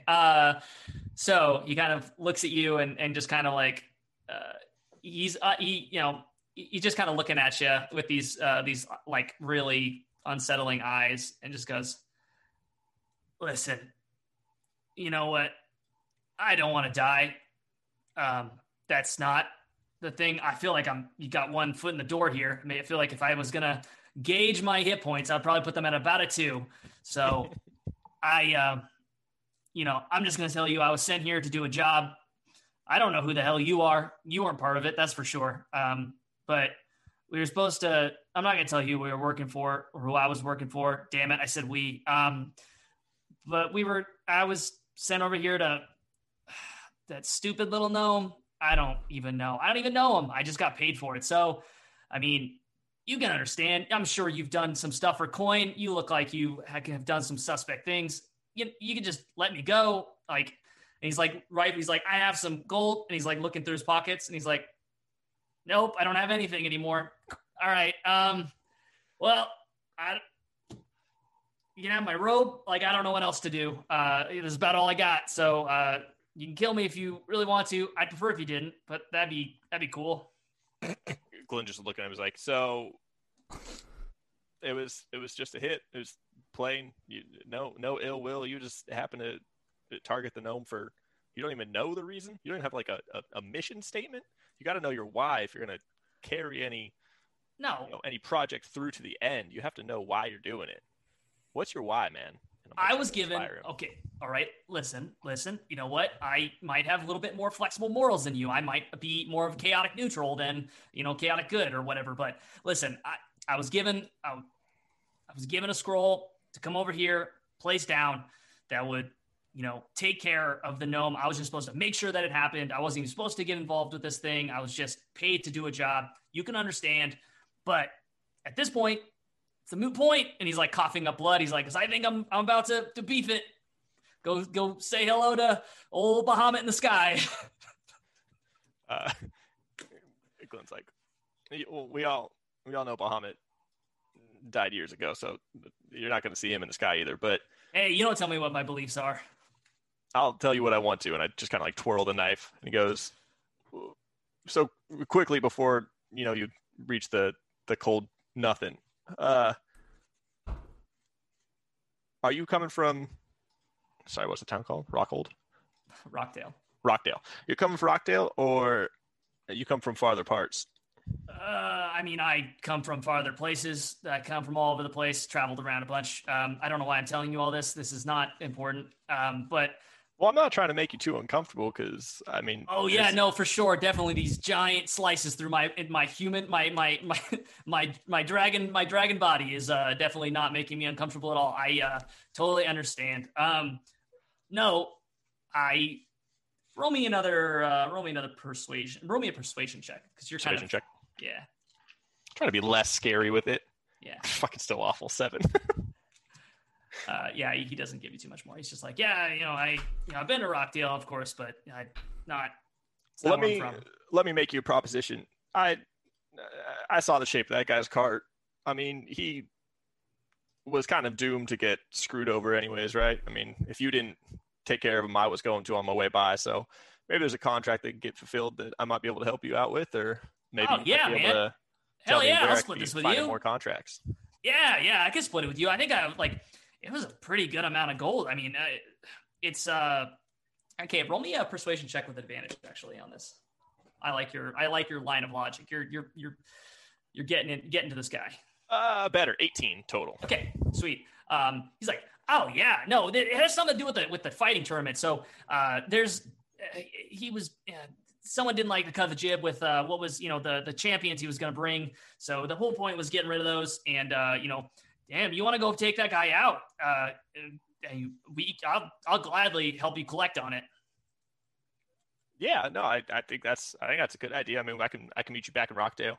I can take care of this so it doesn't even look like you were involved. I mean, you can go ahead and say that you hired a team to take care of it, and really micromanagement is not really your skill set. I can tell. You just go ahead and. No, I've been trying. I always take things onto myself too much. I really need to delegate more, to be honest. It's something I really struggle with.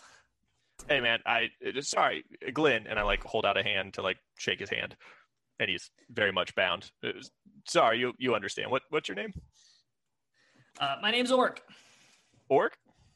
O-O-R-K.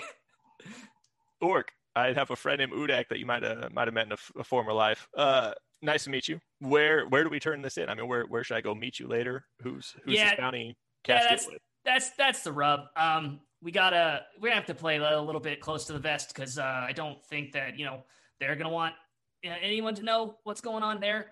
But I can if I make it back to town and you make it back to town and you help me make it back to town and that Baldur guy is dead, then bing bang boom, we can collect on this thing and you don't even need to know who they are. It's fine. All right, Orc. I mean, it sounds, and as I'm doing this, I'm cutting his hands free. It's cutting his hands off. Yeah. Oh, no. It sounds like we've come to an agreement. Meet you back in Rockdale. Consider Baldur taken care of. We might make it a little more public. We like to spice things up, me and my group. So we'll see you back in Rockdale. Yeah. Down. Yeah. Sounds great.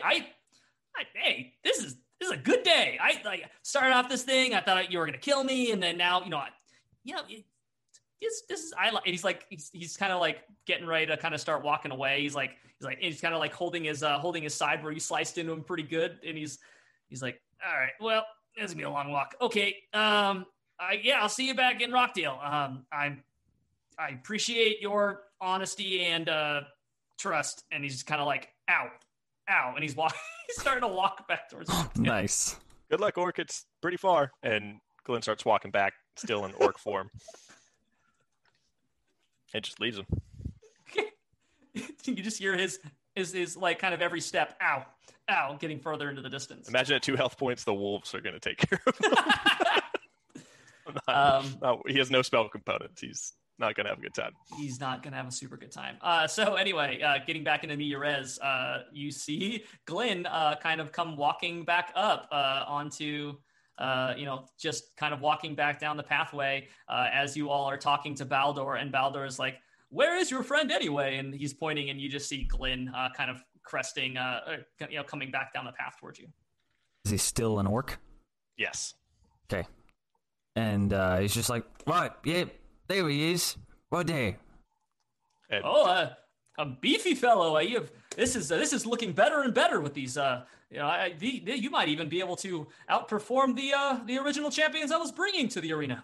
when Glenn hears beefy fellow, he snarls and he goes, "You call me fat," and pulls out a knife and holds it to Baldur's throat. Easy there. This Sorry, is sorry. Pull back. Sorry. it's where were you? I was just taking care of the other issue that we had, but that's been resolved. Well, that's good because we've been having so many issues. I can't even keep track. I didn't even know we had another one. Right, there was That is plenty way off of my mind. Right, there was plenty right in front of me. Yeah, that was big. That thing was awful. Right, I'm glad you went off to fight the invisible thing that I couldn't see. I mean, butterflies aren't going to chase themselves. Right, yes. And then he like looks over to Balder's like, I have a soft side, and like holds the knife to him. And well, quickly the guy goes, I need to talk to you guys for just a little bit over here. great, And we do like the group huddle. Like, good. We need to talk to you about this over here. I just basically tell them that there's a guy named Orc who was paid to kill Baldur, and we have a potential contract for killing this guy if we don't like him. Right, well, we have potential gold to fight for this guy in some tournament thing. That sounds like a win-win. We can either kill him and get gold, or we can fight for him, get gold, and then maybe kill him and get gold. Right, gold all around. That's win-win-win. Right, I just don't know if we need him to fight for gold. So can we kill him? Yeah, Get maybe gold. That's our bounty in. We'll give him the trip to Rockdale to change our mind whether or not we kill him. Right. Fair. Oh, I don't actually know. I don't know anything about him. I'd kill him to kill him, and that's not really me. So I was gonna say that's not really lawful good. That's not very much. I mean, I think He's sucks, evolving, too. guys. He's Let him turn evil. Cosmo's gonna be the big bad. Rhaegar, what do you think? Well, I don't necessarily think that like we shouldn't make any quick decisions. Like, I think he sucks too, but I mean, with the thing you said and like the thing he said, somebody wants them dead. We're just bystanders. Well, I'm going to do everything I can to keep. I'm pretty sure the guy that wanted him dead didn't do a very good job of it, and the only reason he's alive is because Us? Glenn found someone with a slightly more askew moral compass, and he felt like he needed to help him. Right. Yeah, I don't have a counter argument to that one. That's pretty much right on the head there, Rhaegar. That's alarming coming from you. I think you nailed it. I think we can go ahead and decide as we're heading to Rockdale. Sounds like we have a gold flow. Maybe this guy actually is a little more altruistic than he seems on the surface. Yeah, Maybe he's going to like win this gold and build an orphanage. Yep. He didn't seem like he was up to no good. He just said he was wandering, minding his own business, and got attacked. And I saw him crying. He was crying over his fallen comrades, right? I think he was more about his stuff. Yeah, mostly his stuff. We're going to file that into the cons column. Right. We'll make a list. Right. Well, we should walk-in list. Smart. I'm going to sit in the back. I'm going to try to keep this form up as long as I can. I was going to say, you're still an orc. It feels weird being green, but I kind of like it. And he's trying to do the flaily sleeves, but they're not there anymore. He's just ripped. He's like, I feel weird. Right. It's not easy being I don't green. think I should be traveling as myself right now, too, because when I was talking to Zephyr, he said that one of those bounties were for me. So as long as I'm under the radar, it's probably better for the group. Well, then there's still one left, but nevertheless, we probably shouldn't tell anybody that. Okay, fake names. What are we going with? He points to Cosmo. What's your fake name? Got to be something totally different. Dale. Solid. Looks to Rangram. Rangram, fake name, totally different. Writing this down. Think Mystique. Rock. Rock. Yep. That's probably different than Rangram, technically. I'm going by Bob. Rangram, no one ever the Rock suspects a Dwarfson. Bob. Right. Well, currently this other guy thinks there's also 4 of us on accident. I don't even understand how that could have happened, but I'm okay with it. Right. So somehow there's 4 of us, and he's just always watching. How about Where that? is your other friend, by the way? You said there was 4 of you. We'll get to it. He's so annoying, right? Oh, So jeez. mean. Glenn just snarls at him. All right, into the cart. Let's go. And then Glenn's gonna like climb into the back where the forge is and like very much out of the way, and immediately kind of cover himself head to toe so he doesn't need to keep the spell up for the travel. But like Nice. trying to be out of sight, out of mind. You see Baldur kind of walk over and like try to pick up like a few articles of clothing that aren't completely like sucked into the ground or like destroyed, and like kind of like drapes them over his arms, like dusting them off as he's walking over. Maybe he gets like 3 articles of clothing and kind of walks over to the cart and is like pulling him like walks over to the edge of it, and like Cosmo and Rangram, you're kind of loaded up on the front of it, and he just kind of like puts his arm out to you as if to like you're gonna help him lift him into the cart. Oh, he's gonna die. He's so screwed. Oh, well. Oh, he coughed at you. Rangram just kind of pulls him up and like it's not gently. He's just like, why am I the one doing the nice things now? As he like mutters to himself as he gets the cart going. As we go by the cart, can I kind of peek out the back? And I'm looking for any like emblemage or specific symbols that was on his cart. Mm-hmm. Yeah, you you go by it, and right on the back of it, like a ship would have, and like really emblazoned lettering, like actual like embossed lettering. It says no. Baldur the Bountiful. Oh God! What the tackiest nobleman? Glenn's gonna steal from him badly. Yeah, it's not gonna go well.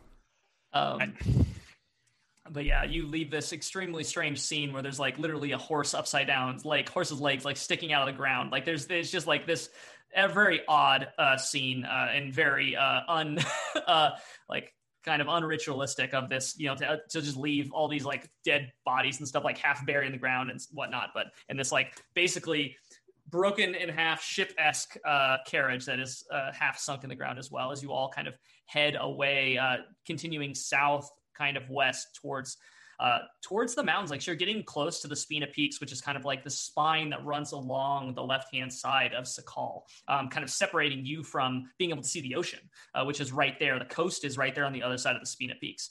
And so as you're kind of heading down and you're being kind of like just going along this pathway towards Rockdale, you're sitting there, and from time to time, Baldur will kind of engage in some sort of conversation, which always ends up talking about himself and his own,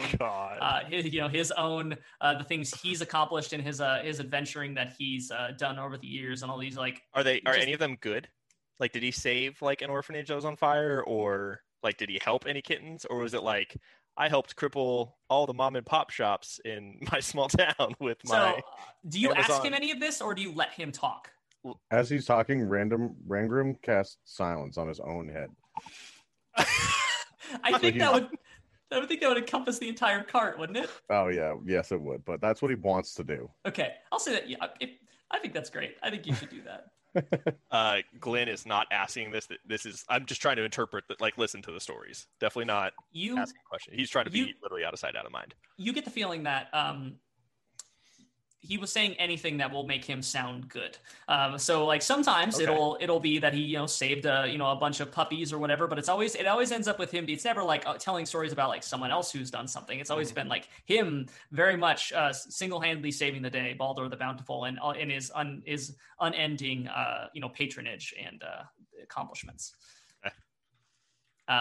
But yeah, so I'll say that you all travel in varied levels of discomfort and annoyance with Baldur as you get closer in it. Kind of as the sun is setting, you actually see basically smoke and all these, the lights of this town is like the sun setting behind the Spina Peak. So like the town of Rockdale would actually be kind of thrown into, which is not at the base of the Spina Peaks, but it's close enough. It's kind of up against the forest that kind of is growing along the peaks there. And so like you're pulling into town as pulling up towards Rockdale as this is like as the sun is going down, and what you're seeing is this like it's a town that is I would say like large town, small city in scale. It's it's a lot more like it's probably 2 to 3 times the size of Tin Town as far as its actual scale. The buildings themselves are like multitudes of stories, some of them, and like there are small buildings, but then are also some like much more lavish buildings, especially towards the middle of town. And as you're kind of like seeing this kind of tiered effect where like these smaller buildings kind of build up to these like much more lavish and kind of like, you can tell that there is like a much more wealth here than on some of the other towns that you visited in the past. Like Whitford is nowhere near this level. You also see that in the center of town is this monstrous Colosseum, probably like 2 stories tall, big and round, and is like fully just marbled out. Like it is the absolute gleaming center. The light that is kind of being the last light of day that's kind of coming over the Spina Peaks is kind of like reflecting off of this like mirrored marble surface of this massive Colosseum, this arena that is in the center of town. And that is kind of what you see as you pull into Rockdale. And that is where we're going to leave it today. Sweet. I'm going to rob the hell out of this guy.